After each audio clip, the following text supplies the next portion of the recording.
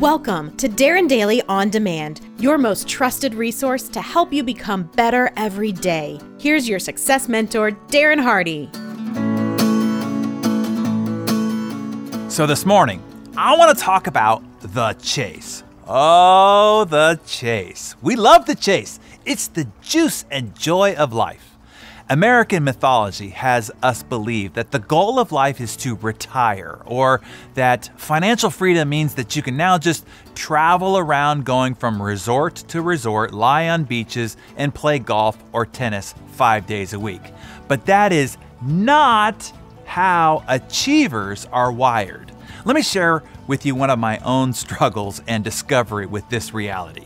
When I was 28 years old, I sold a company for a very significant sum. I thought that I wanted to retire, or let's just say at least take a couple of years off. So I moved to South Beach, Miami. I bought a Harley and I drove up and down the beach every day and spent 2 or 3 hours in the gym. In less than 30 days, I was bored out of my gourd. Within 3 months, I was going stark, raving mad. In fact, I was in sheer spiritual, emotional, and psychological pain, maybe the worst of my life. I seemingly had it all, living the life of Riley, but I was downright miserable. If I were the get depressed kind, I would have been in a state of sheer depression, no doubt. You see, we need the chase. The chase is what gives us life, gives us juice. The chase is our creative spirit getting a chance to be expressed, stretched, and realized. The chase is the means and the end.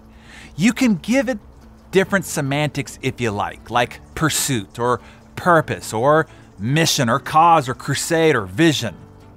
As Proverbs warned us, without vision, people perish. It didn't say without golf, people perish, or without beach time, people perish. No, it said without vision, without purpose, without the pursuit, without the chase, people perish. We need the chase. We love the chase. The chase is the very verve of life. Another discovery that I made about the chase throughout my own evolution is no matter what I'm involved with, I'm going to be chasing it at full throttle. No matter whether I am running a business with hundreds of employees, doing tens of millions of dollars in revenue, or building a simple pet e-commerce business out of my buddy's converted garage, or bootstrapping an online video and photo sharing business. These are all things I actually have done. I'm going to be all in, all consumed by it, no matter the size or seemingly importance of the project. That is just how I'm wired. I am always going to be all in on the chase, no matter what I'm chasing. I think my wife has kind of finally figured this out. She always thought, when you get this to this point or to this next thing, then you won't be so obsessively involved in your whatever I'm obsessively involved in at the moment. I tried to tell her early on, no, this is just how it is and will always be until they kick dirt on my face and drop me 6 feet under. Because literally, as soon as I'm not on the chase, I've already died inside. Here are 3 pieces of advice that I want you to take away when understanding the chase in your own life. Number 1, don't want what you don't want. Don't even make the goal of your life to not be chasing. You will always be chasing until you're not. And that is when rest in peace is written over your name. Isn't that right, Mark? In fact, if you want to get to the grave quicker, just retire. It is well known that purpose-driven people, whom eventually retire, die shortly thereafter. Why? They lost their life force, their verve for life, and thus found themselves permanently retired. Number 2, pick the right chase, because no matter what it is, you're gonna go head deep into it. Make sure it's something that you really want to be chasing day in and day out, because it's not the destination, it's the joy of the chase along the way. Number 3, chase for the right reasons. Are your motivations intrinsic or extrinsic? I don't chase for the external reward. I've collected all the bounty that I need to live very well, very comfortably for the rest of my life. I chase today, well, to chase. As my mentor Jim Rohn said, the goal of this grand adventure that we call life is to see what all we can become with all we have been given. That's it.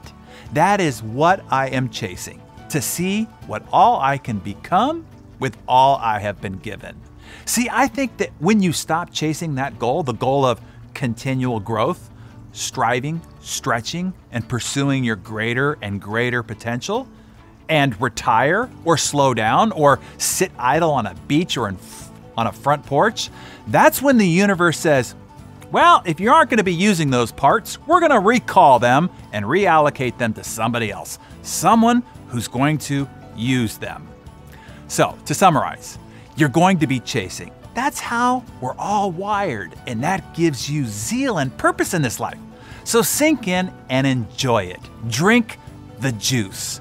Don't want what you don't want. The alternative is death. Death of spirit, and eventually, quickly thereafter, death of the body. And since you're going to be chasing, be very conscious about what you're chasing. Choose what you chase carefully, because no matter what you end up doing, you will become fully consumed by it. Be sure it amplifies your core internal values and has you leading the kind of life that gives you energy, joy, and the style of life that you want.